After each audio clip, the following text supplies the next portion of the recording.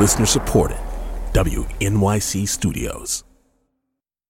Every person who can vote should vote on Election Day. I'm Brian Lehrer. You're listening to the Politics Brief podcast, bringing you the best coverage of the 2018 elections. You'll hear smart conversations from shows like On the Media, the New Yorker Radio Hour, The Takeaway, and yes, The Brian Lehrer Show. Plus, great reporting from our WNYC newsroom. We'll give you the information you need so you can choose wisely on Election Day. Welcome to Politics Brief.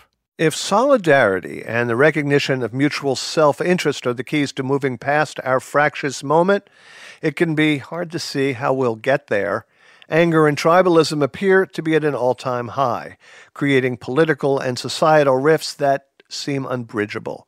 Indeed, it is hard to believe that only 70 years ago, the country was deemed by political scientists to be not polarized enough, leading, it was said, to confusion and disengagement on the part of the electorate. So in 1950, the American Political Science Association put out a report that suggested that, in fact, the parties were not distinct enough and that it was making people's political decision-making too difficult. Over the next few decades, they became distinct, all right. Liliana Mason is a political psychologist at the University of Maryland.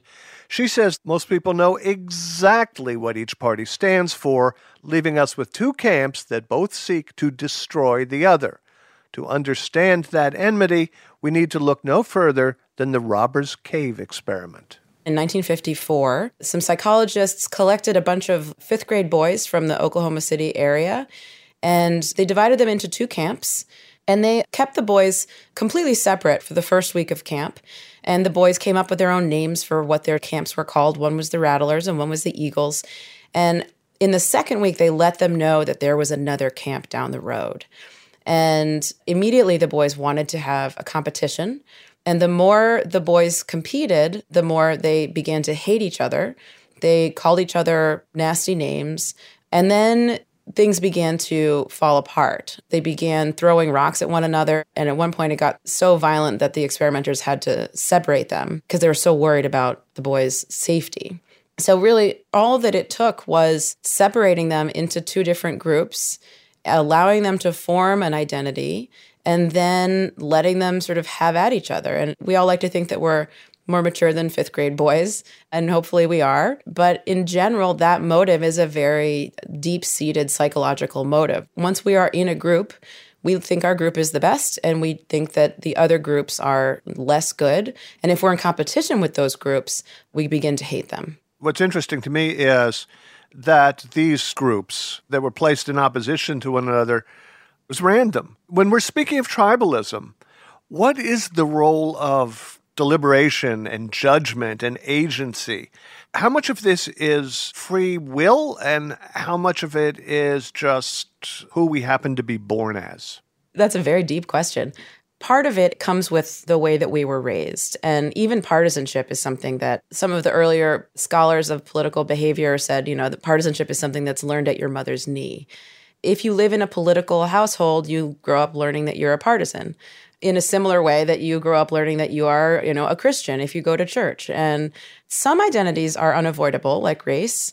Some identities are things that we choose. But the most important thing to know about identity is that whether it's something that is given to you or you choose, the most powerful identities are the ones whose status is being threatened.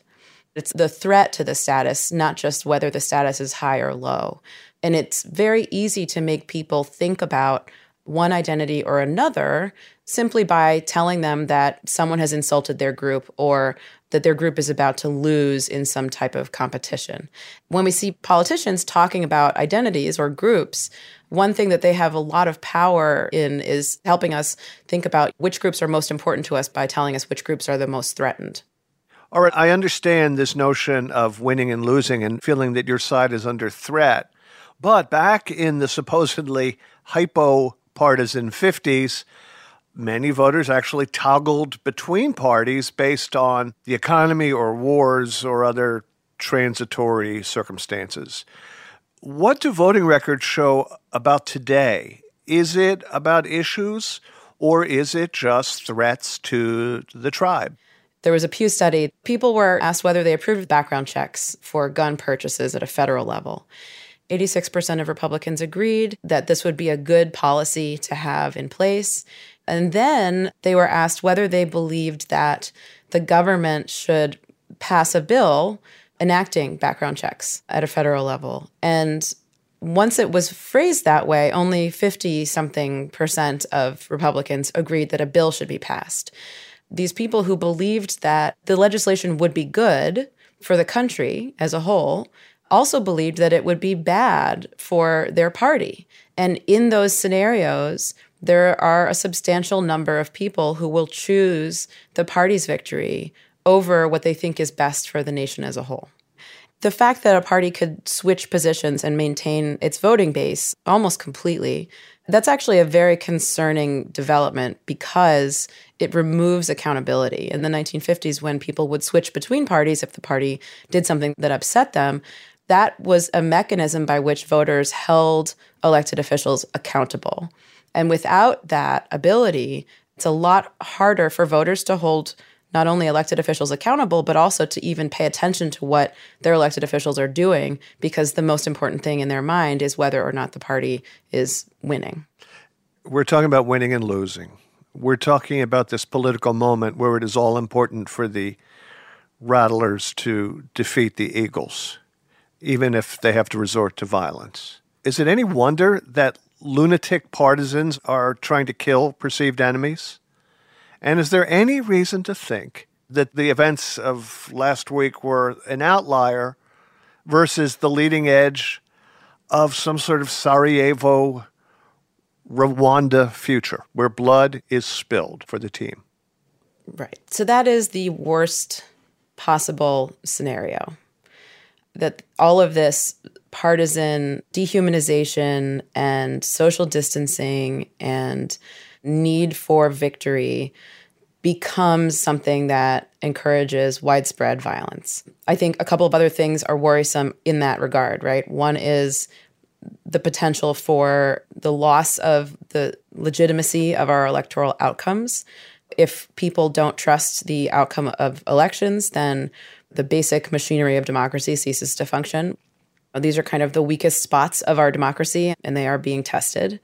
We have seen violence and assassinations in American history. The 1960s were not a peaceful time. And so this is not a completely new thing. The difference is that today, those types of conflicts that we saw in the 1960s are mapped onto our partisanship. Our elections determine how angry or happy we are with what's happening politically. And so elections can possibly become flashpoints for this type of violence. Perhaps especially when the electorate has been groomed to believe that the system is rigged and that there is a deep state trying to delegitimize the elected administration and et cetera, et cetera. Absolutely. And when one side is particularly encouraging of this, it ends up being an asymmetric effect where the vast majority of Americans don't believe that violence is acceptable at all, particularly in advancing political goals. But some partisans do. And there are enough partisans that accept political violence that it could become dangerous. Now, we can look to other countries. This is not my area of specialty, but there are other political scientists who study the emergence of civil war in other countries. And there's a political scientist named Joel Selway who does interesting work in this. And he says that there are three major predictors of civil war. One is ethnic or religious fractionalization along political lines, which we have. Two is adverse regime change, which would be something like a contested election or an election outcome that many people feel is illegitimate. Or an impeachment. Right, some sort of regime change that seems illegitimate. But the third is economic catastrophe. That's the one thing that I think is really keeping Americans sort of settled down, is that the economy right now is relatively healthy, and comfortable people don't commit violence in general. In a comfortable society, it really does take a relatively unhinged type of person to commit these types of acts. And so to the extent that it is limited right now to effectively domestic terrorism, we're not in Rwanda.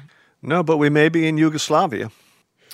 We're hoping that that's not the case. It's a very frightening prospect, and in terms of my research, the best way to get out of it is for there to be some sort of new realignment of the parties. What started this was a massive rift in the Democratic Party after the Civil Rights Act.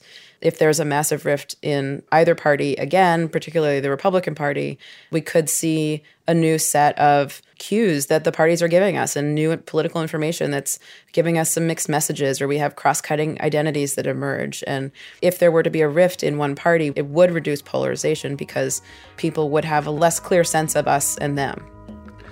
Liliana, thank you so much. Thank you so much for having me. Liliana Mason is a professor of government and politics at the University of Maryland and author of Uncivil Agreement: How Politics Became Our Identity. Thanks for listening to Politics Brief. If you want more, go to wnyc.org/election.